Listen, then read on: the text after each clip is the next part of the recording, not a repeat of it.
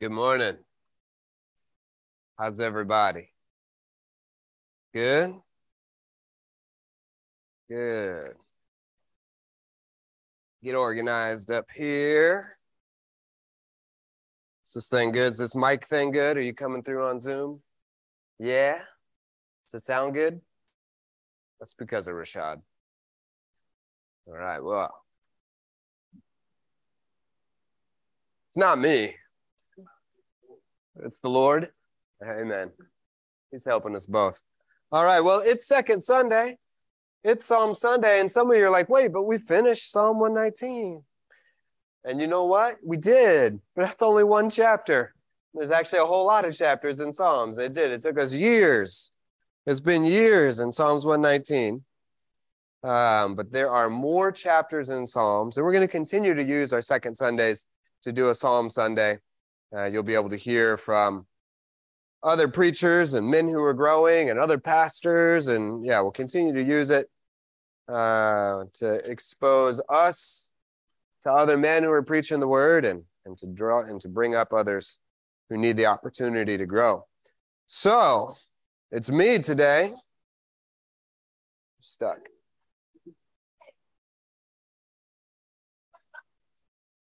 I'm glad you made it. You came in while we were praying, and I'm glad you came then, because if it wasn't for you, everyone else is dead. Or less excited. Or just not faking it. Something. No. She's genuine. She's genuine. All right. Thank you, Cheryl. I love you. All right. Psalms 90 is where we're going to be. If you want to go ahead and start turning there, that'll help us get started. Psalms itself, the entirety of Psalms is interesting. I'm going to give you a little bit of overview of some stuff. Do we have PowerPoint up there? Psalms is actually, as a whole book, is divided into 5 smaller books. So Psalms is a book of books as well. Psalm 90 actually is the beginning of the 4th book of the Psalms, just for kind of a reference point as to where you're going. Now, one thing that maybe gets overlooked, especially when you just maybe have a kind of a generalized view of the Psalms, we all know that David was the psalmist. But David was not the only psalmist. There's actually quite a few authors to the Psalms. Now, David did most of the work. David wrote 75 of the Psalms, maybe more, because there are some that are anonymous that get attributed to him. But we know for sure that David wrote 75 of them. Now, most of the time, it'll tell you right at the beginning of the Psalm who wrote that Psalm. It'll say a Psalm of David, typically. And so so there are 73 Psalms that start that way that are specifically labeled a Psalm of David.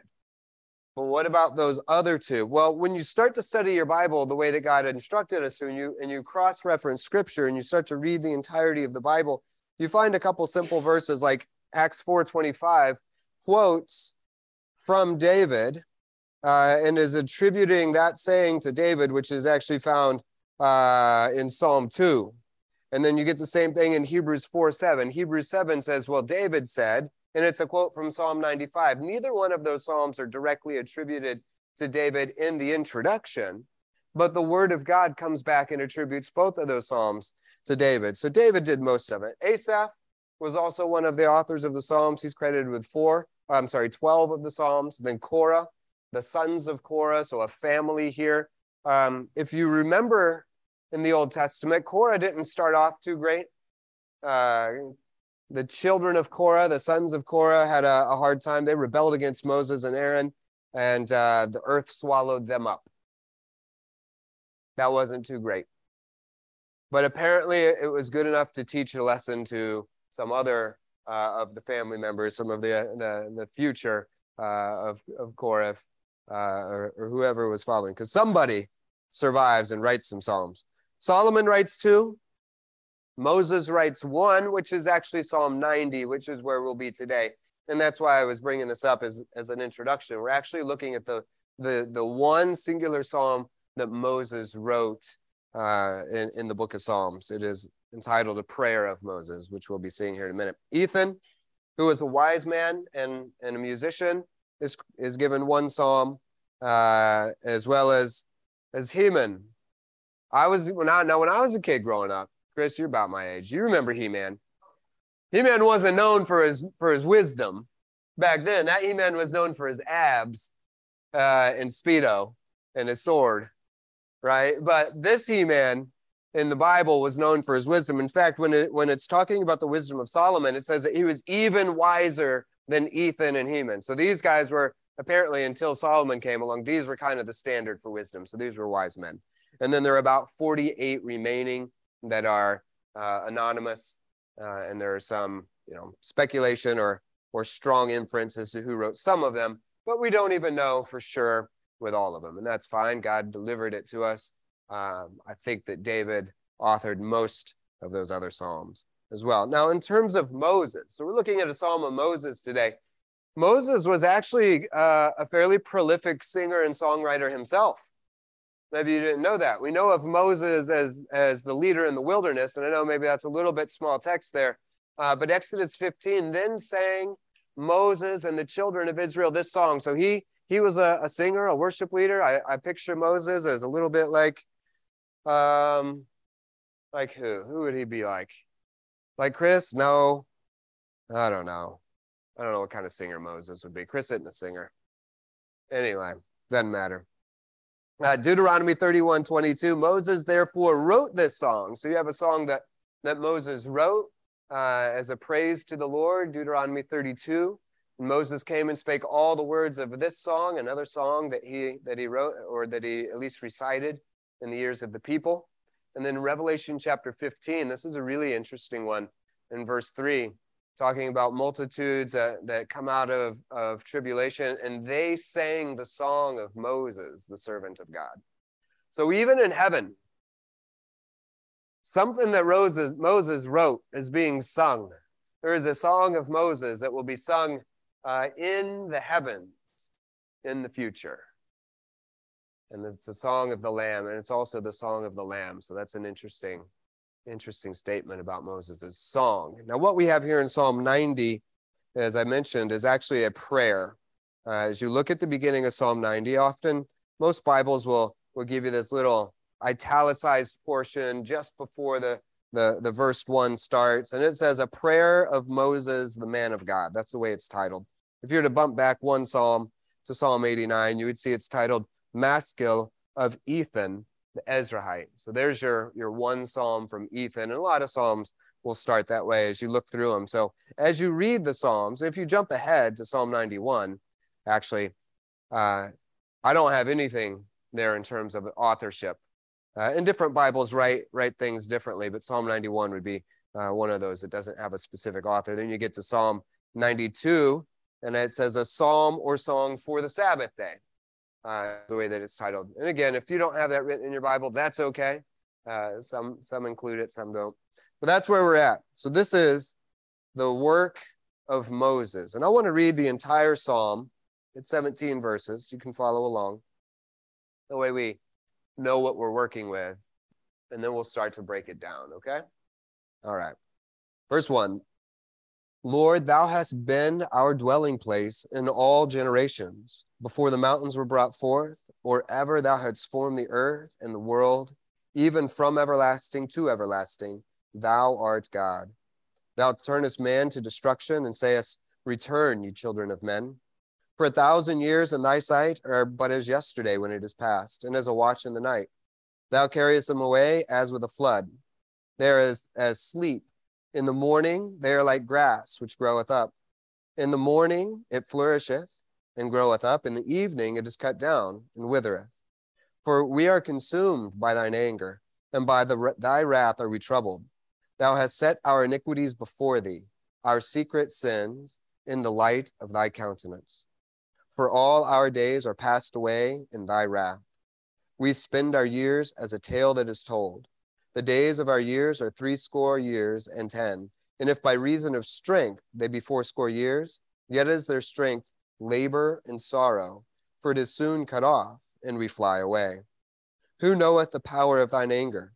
Even according to thy fear, so is thy wrath.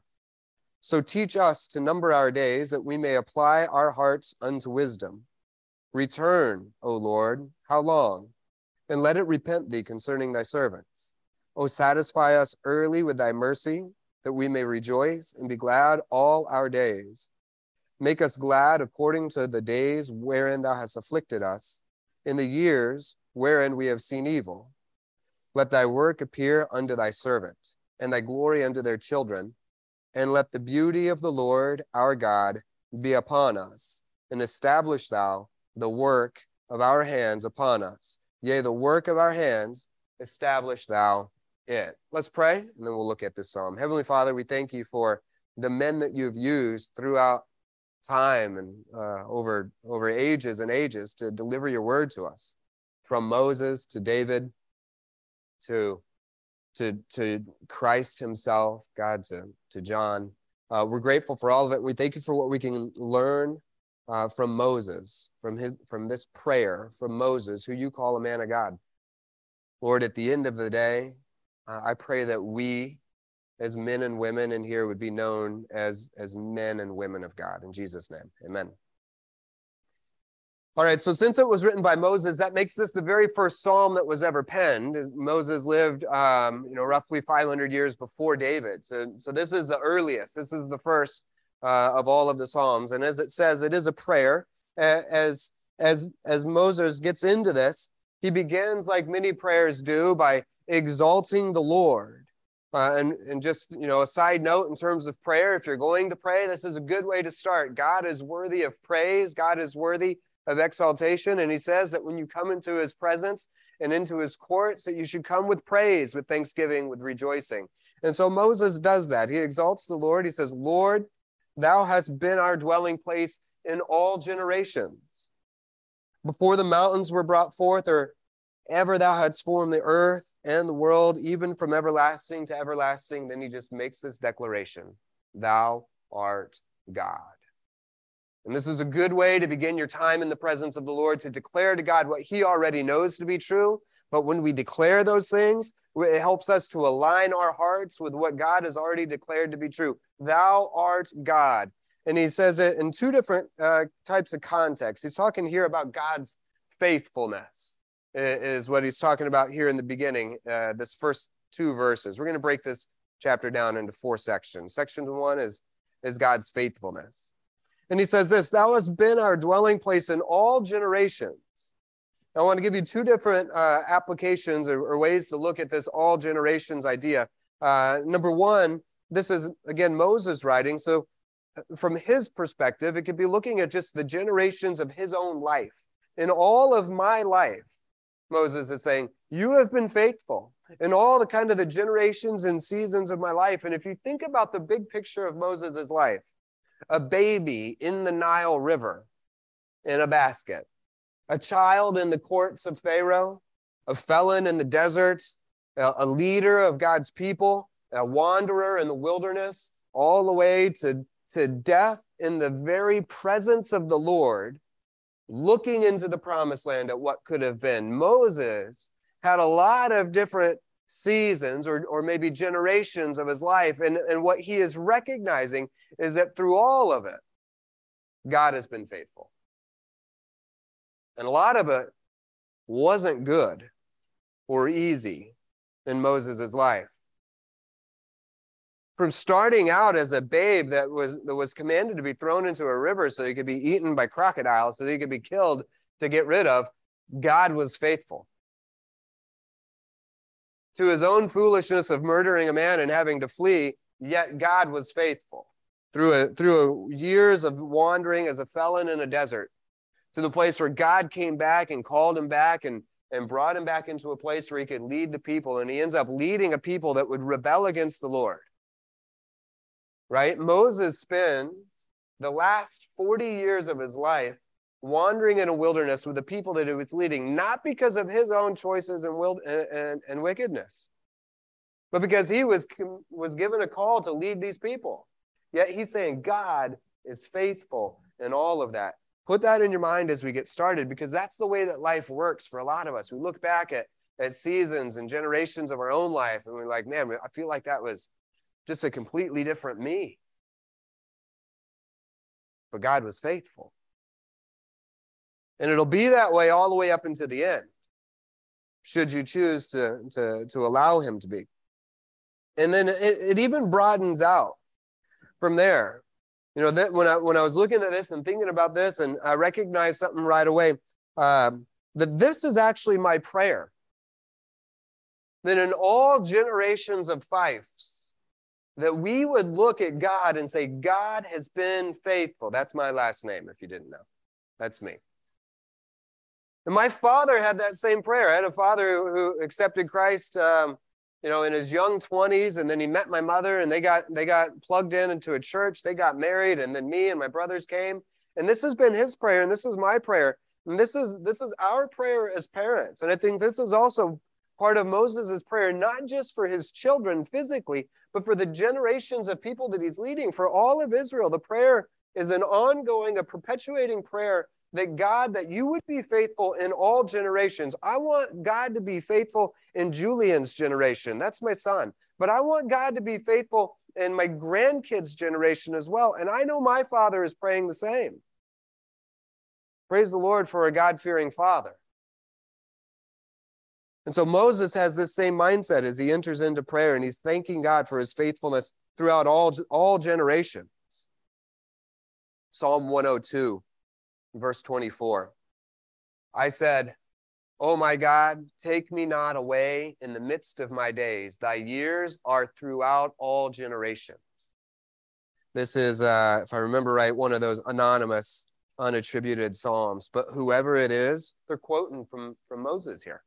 They're using that same verbiage, that same language, that God is faithful in all the years, throughout all generations. So Moses not only had an impact on the generations of the people he was leading, but we see now that his impact is reaching to generations after his death, centuries after his death. So he keeps going. Now, after that, he says in verse 2 that God is God from everlasting to everlasting. So not only from generation to generation, which we would think about in terms of human lifespan and human existence and our ability to understand God. But then he takes it beyond that, and he says, from everlasting, from forever, before there was mountain, before there was creation, before there was anything, until everlasting, until whatever is way, way down the road, well, you're still faithful, and thou art God. Psalm 93:2. It says, thy throne is established of old, thou art from everlasting.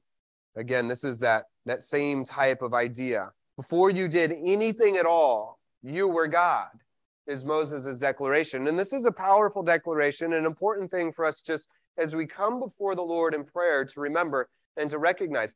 It doesn't matter what God has done for me, or maybe in my perspective, not done for me today, or in the past week, or in the past few months. Maybe it feels like God has been distant, that I'm separated, that something's wrong. But you know what? He's God.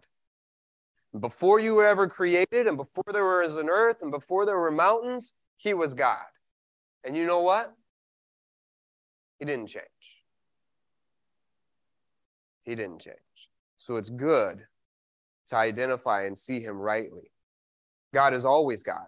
We must see that. Psalms 103, verse 17. But the mercy of the Lord is from everlasting to everlasting upon them that fear him, and his righteousness unto children's children. Again, the same type of verbiage that Moses used. So here you have the psalmist from 103, which is David this time in 103, referencing back to Moses. So Moses is influencing David. And our prayer is that today Moses is even influencing us, right? So from generation to generation and from everlasting to everlasting, thou art God. So let's talk a little bit about some application. And the application number one is this. Are you praying for your children and your children's children? When we look at the Bible and we look at our lifespan now, this is typically what you get in terms of generations on the earth. Most, average people will get to see their grandchildren. Some will get to see their great-grandchildren. But this is where the Bible instructs us. You should be praying for your children and your children's children. If you're here and you're a parent, as in a mother and father, you need to be praying for your children, and you need to be praying for them regularly. And you need to pray that they would recognize God's faithfulness in their generation and in the next generation to come. If you're here and you're not a parent, you're not off the hook. Because the reality of this prayer is as I wrote it up there, well, then how are you investing in the next generation? You don't have kids? Well, then are you discipling? What has God given you? If you're here and you've been discipled, if you've been with us and you're growing and you're like, but I'm single or I'm married and I don't have any kids, well, okay, but you still have the responsibility to pray for the next generation and the generation after that. As you know, in 2 Timothy 2:2, our discipleship verse brings 4 generations. And so we should be praying down the line for generations to come that they would be faithful and that they would see God's faithfulness to them. And maybe you're really new here. Maybe you're like, I don't have kids and I've not been discipled. I don't really know that I have a lot to offer people. Well, then the application is going to be, then who are you sitting under? Who are you allowing to lead you? Do you have somebody in your life that would be like a Moses to you, a mentor, somebody that you know is praying for you and for your growth and for what will become of you in your generation and the next generation? So there is an application for all of us from this short introduction of Moses' prayer.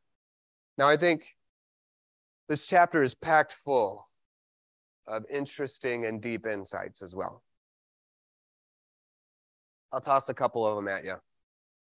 Moses had a bunch of wisdom that you could spend a lot of time unpacking. But here's an insight from Moses. I didn't put it on a slide, so you just have to write it and listen. Verse 2, before the mountains were brought forth, we won't talk about the mountains, but that's interesting that he identifies the mountains before the earth in terms of how he's setting it up. Anyway, before the mountains were brought forth, this is the interesting part that I'll talk to us about for a minute. Or ever thou hadst formed the earth and the world. He makes a distinction here between those two words that we frequently use as interchangeable. Earth, world, we live on the earth, we live on this world, we think those are basically synonyms. But Moses isn't the only one. There are a number of places in Scripture where you do get a strong distinction between the two. Here, Moses points out the two of them in terms of being unique creation. Before thou hadst formed the earth and before thou hadst formed the world. You would get the same type of thing in 1 Chronicles chapter 16:30. Before him all the earth, the world shall be stable, it shall not be moved. You get both of those words used and kind of played against each other. Job 37:12. And it is turned round about by his counsels, that they may do whatsoever he commandeth them upon the face of the world in the earth. That's an interesting sentence structure. Upon the face of the world in the earth. So you get a couple places like that where there's a distinction made. So there are two different words at play here. Earth. Now, generally, the Hebrew word appears a ton in the Bible. It appears over 2,000 times. It generally means land, earth, as opposed to heaven. So the ground, the surface, the dirt. It's used 712 times as earth in the Bible. But it's also used 1,543 times as land. So that's how it's commonly translated. So it refers to the physical ball of dirt that we're sitting on most often. Genesis 1:1, in the beginning, God created the heaven and the earth. It's that same word in both Hebrew and in English. In Job 38:4, where wast thou when I laid the foundations of the earth? Same word here, declare if thou hast understanding. You get the same thing in the New Testament with a Greek word, Hebrews 1:10, and thou, Lord, in the beginning hast laid the foundations of the earth, and the heavens are the works of thine hand. So a distinction between earth and heaven. Now, this other word, world, is not nearly as common. In the Hebrew, it only appears 36 times. 35 of them, it's translated as world. One time it's translated as habitable part. And so you'll get things like this, Isaiah 18:3. All ye inhabitants of the world. So the world is something that, we can inhabit or dwell in or with. And then the next phrase says, and dwellers on the earth.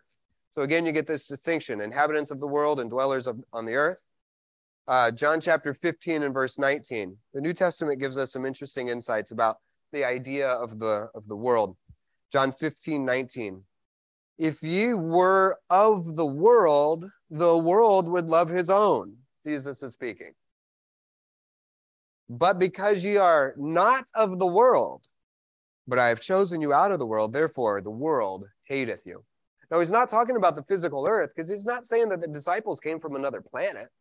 Like, you guys are aliens, you're Martians. But he's saying that you're not of this world.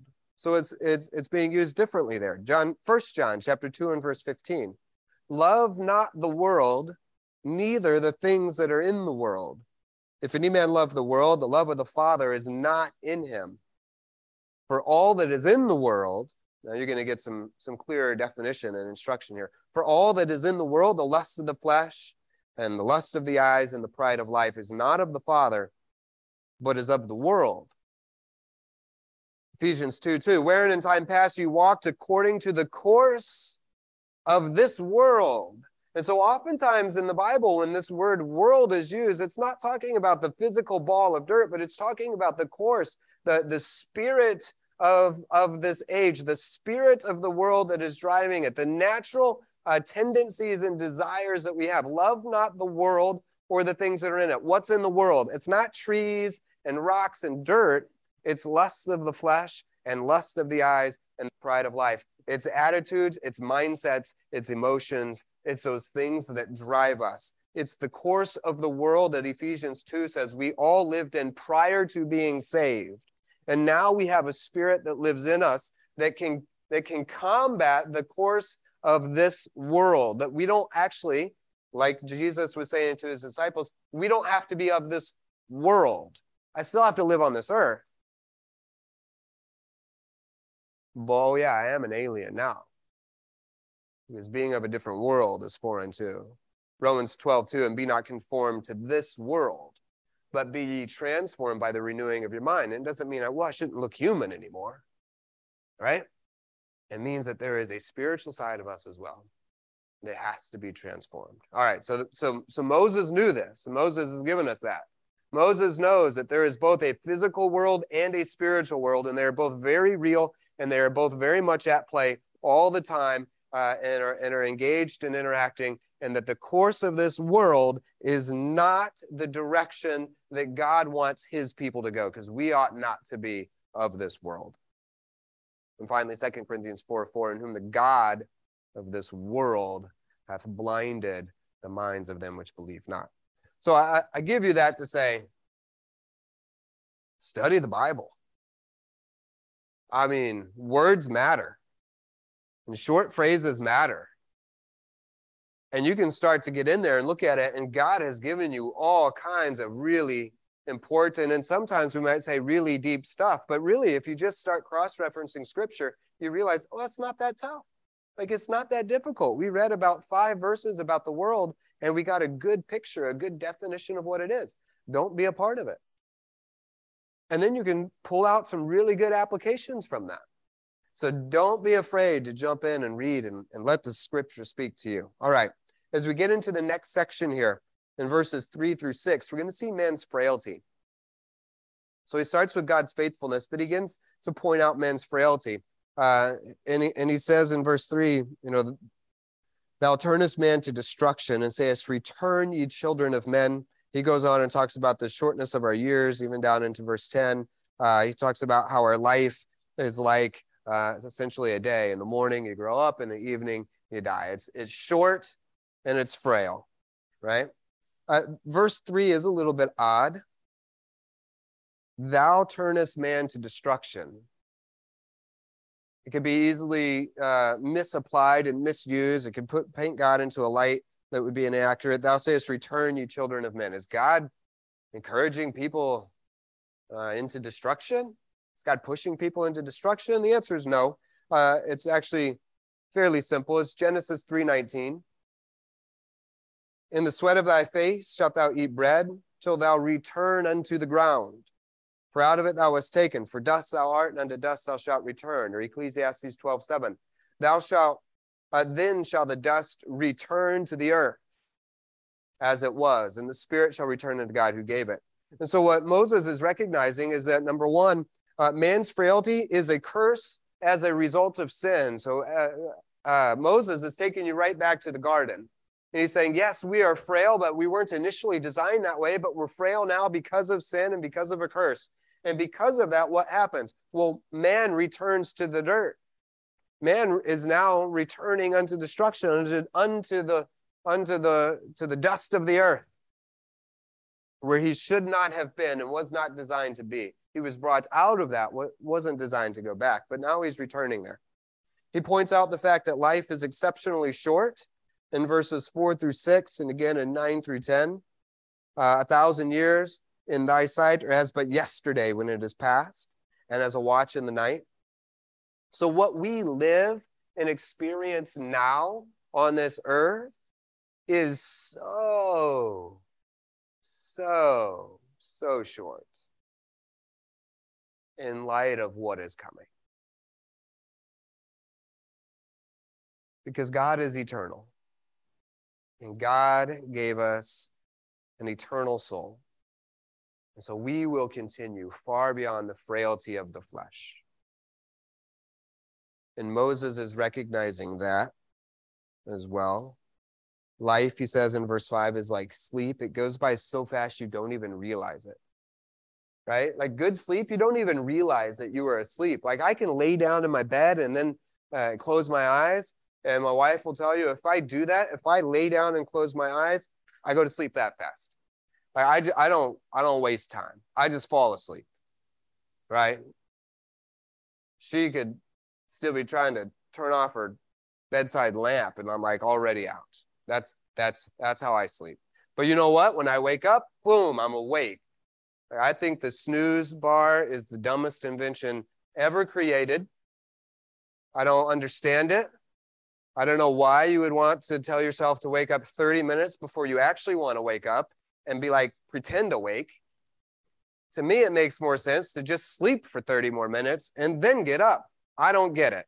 But you know what? But I rise early. Okay, so but when I go to sleep and then I wake up, and you know this, like you don't recognize the passing of 6, 7, 8 hours. It's like I was on this spot in my pillow, and now a second later, I'm on this spot in my pillow, I'm getting up.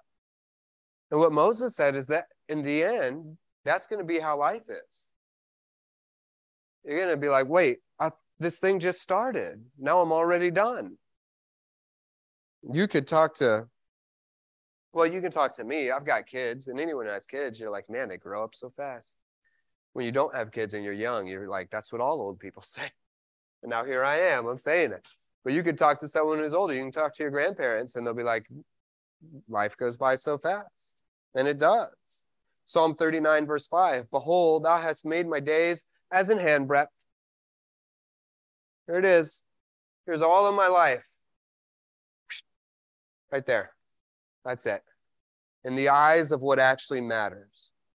And so we are frail, we are broken, and we have very, very few days in the big picture. And that what he tells us is this. He tells us that our youth is full of growth, which is absolutely a very true statement, scientifically, biologically, but he tells us here that youth is full of growth. And then in the later years, we wither.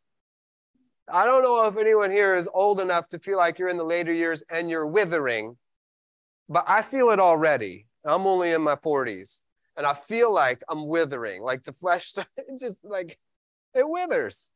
It's a good analogy because it feels really true, all right? But here's some practical stuff that Moses is giving you. Number one, use your youth wisely. Because in our youth, we're full of growth, we're full of energy, we have everything that we need. Now, you're like, well, too late. I'm not young. I mean, I'm 42, And based on what we see in this text, I don't have that many years left. I don't get another 42. It's 70, or if by reason of strength, 80. You're not good at math. 42 and 42 is 84. I would have been dead 4 years, right? Which means I'm getting there too. Like, my youth is past. For many of you, your youth is past. So then the other application is also this. Well, you know what? Every day that you get, when you wake up, when you arise, because in the morning there's growth. In the morning there's opportunity, and I feel that too. You might have gleaned, I'm a natural morning person now. Like, I like to wake up and just go, but I also know that I get the most productive part of my day is the morning for me. But I also know that means God has to get it. God has to have my morning. If I am going to get anything from the Lord, it has to start in the morning. So you're old, well, then use your morning wisely. Start each day and take each day individually and say, well, I'm going to use this part of my day wisely so that it can get to the Lord. Now, there's a couple interesting insights that come here. Verse 4, 1,000 years are in thy sight as but yesterday.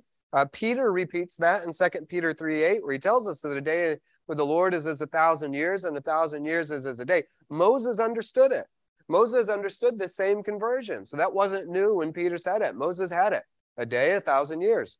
It's as a watch in the night. That's a cool thing that you can look at. Living in the night, living on the earth without the presence of God physically here. Now, Moses had times where he actually lived in the presence of God, but then also without. And then after Moses, a lot of time without. In verse 10, it tells us specifically that the lifespan will be 70 to 80 years. Insights from Moses. Remember, this is Moses. He lived a long time ago. This is an interesting insight because Moses himself was 120 when he died. Aaron was 123. Moses' father, Amram, was 137. So for Moses to go 70 to 80 years seems a little odd because that's not what he's seen. His older brother had died before him. He knows he's 123. He knows himself. He's well past that. His father almost doubled that. So it's an interesting insight, but when you look at global lifespan right now, it's 73 years. You can't trust the Bible. It's just a book of fables. It's just, but here we are. Moses knew a couple thousand years ago that our global life expectancy was 70 to 80 years. And he nailed it. Wonder who told him that. So that's interesting. So there's the applications. We want to make sure that we are using what we have because our years, our days are indeed truly, truly short. All right, next section, verses 7 through 11. Moses begins to reflect on God's fury. Verse 7, for we are consumed by thine anger, and by thy wrath are we troubled. And being on God's bad side is troubling. It's consuming. It is not a place where you want to be. You do not want to be the enemy of the Lord. You do not want to be for 1 second the enemy of the Lord. You look at your life, you're like, my life is nothing but toil and trouble, and it's consuming me. Maybe you should consider the idea that that's because you're an enemy of the Lord. Now, sometimes it's because you're actually close to the Lord and you have a different enemy that's attacking you. But I would start with this. Do you know the Lord Jesus Christ as your personal Savior? Can you look back in your life to a time where you humbled yourself and according to what God says in Scripture, accepted the truth of Jesus Christ and his death, burial, and resurrection for your sins and received that for yourself? If not, well, then life is going to be troubling and all-consuming. And in the end, you're going to find out that it gets only worse, more troubling, and more consuming. But this is because God hates sin. This goes back to that curse that we talked about earlier. God is furious. God is wrathful because of sin, because of rebellion, and God hates it. But God is also merciful, and that's the good news. While he hates sin, he's also long-suffering. to usward. And he gives us opportunity for repentance. And that is the good news. He then goes on to say, Moses says that there are no secrets. Verse 8. Thou hast set our iniquities before thee, our secrets in the light of thy countenance. With God, you cannot keep anything from him. All of it is made known. Our iniquities are before him, and what we think are our secret sins in the light of his countenance are revealed. Jeremiah 23:24. Can any hide himself in secret places that I shall not see him, saith the Lord? Do not I fill heaven and earth, saith the Lord? Proverbs 15:3. The eyes of the Lord are in every place, beholding the evil and the good. In your house, in your bedroom, in your car, in your cubicle, at work, or however you work, when your earbuds are in and you're tuned out from all the rest of the world, and it's you and it's your thoughts and it's you and your screen, it's you and the secret of the night. The Lord is there, and he is a furious God against sin and rebellion. Notice, though, it is the countenance of the Lord, his face or his nature, that sheds light on our sin. See, and we know this because when we sin, we try to hide from the presence of the Lord. It's innate in humans that we try to keep our sins secret, and we try to get away from the presence of the Lord. Especially those of us who are saved, we know that it is the light of the word that will reveal our sin. And so when we're walking in sin, we struggle with reading the word because we don't want to come before his face.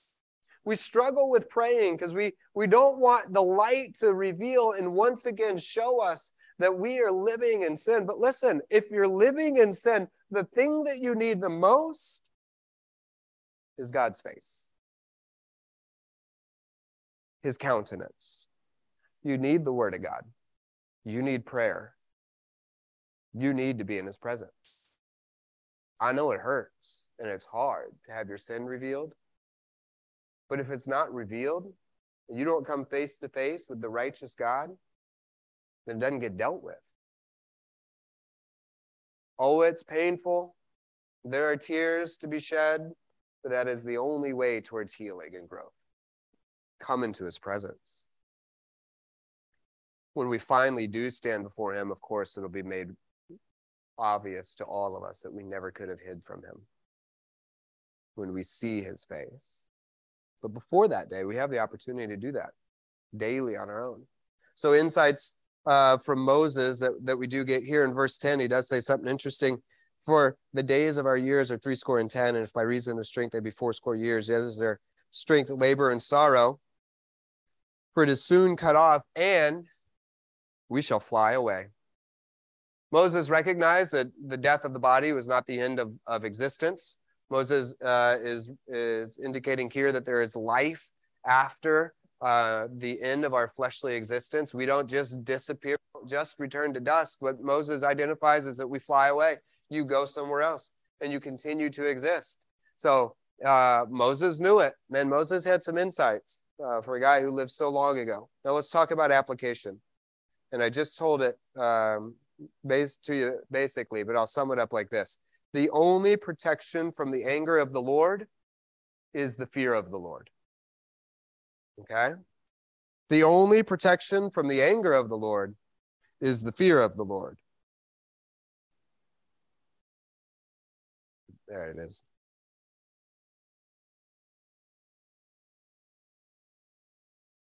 So verse 11, who knoweth the power of thine anger? Even according to thy fear, so is thy wrath. There's only one other verse in Scripture where fear and wrath are used together. And it's Revelation 11:18. It says, and the nations were angry, and thy wrath is come in the time of the dead, that they shall be judged, and that thou shouldest, listen, judgment, wrath, and thou shouldest give reward unto thy servants, the prophets, and to the saints, and to them which fear thy name. And what does that mean practically for us? It means that daily we must live in the fear of the Lord. That is the only way that we are able to avoid the wrath of the Lord being poured out on our lives. Yes, we have, if you are saved, yes, you have the protection of Jesus Christ as your Savior, and that's eternally binding.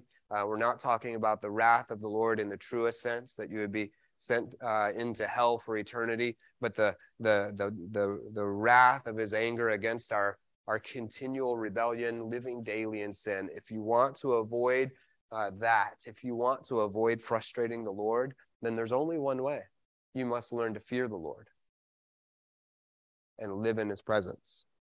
And finally, he ends with man's focus, starting in verse 12 up until the end. And I'll just give it to you pretty quickly. He says this, verse 12. So, here's the summary. He's just going to wrap it up. So, in light of all of that, because God is good and always God, and because I am frail, and because God is full of fury, teach us to number our days that we may apply our hearts unto wisdom. And that is the summary that Moses comes to in this prayer of his.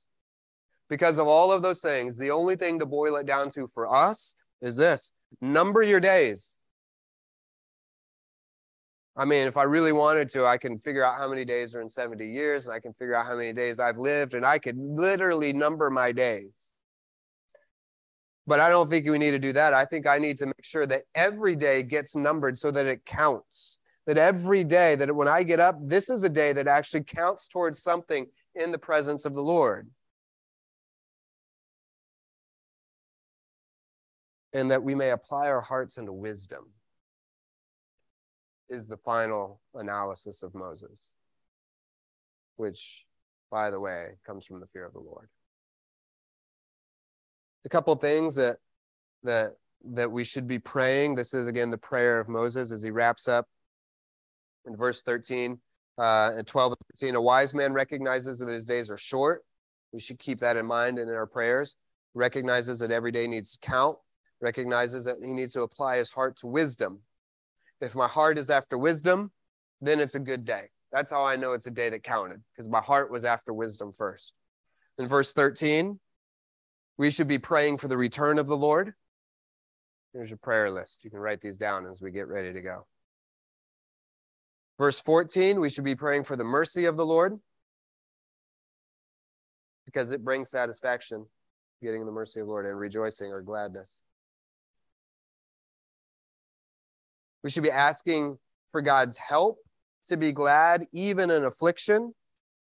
Verse 15, make us glad even when you've afflicted us.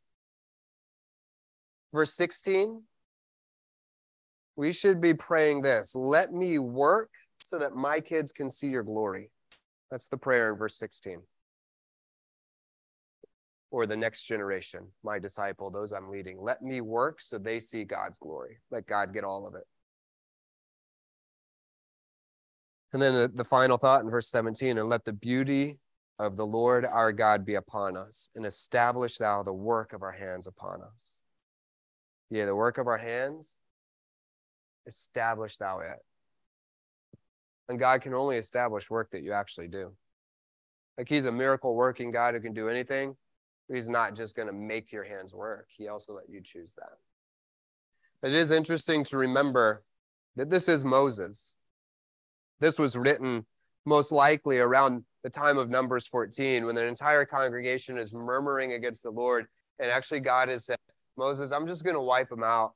I'll just kill all of them and start over with you. And Moses intercedes and was like, let's not do that.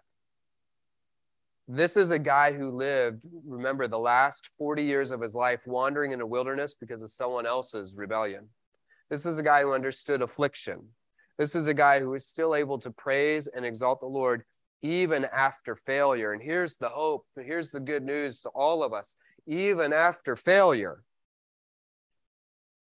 God can still use you. If you've messed up in your life, you've made some mistakes, you murdered a man, buried him in the sand, and ran and hid in the desert, you know what? Start numbering your days and make them useful. God redeemed Moses, and God can redeem you as well. no matter where you are and where you've come from. Let's pray. Heavenly Father, God, we love you. We thank you for Moses and his faults and his failures. Thank you that Moses didn't live a great life in many ways. I thank you even that at the end, Moses was full of life and full of strength, and you had to kill him for his rebellion. It ended poorly, yet his position was, let me use every day to bring you glory. God, may that be our hearts as well. In Jesus' name, amen.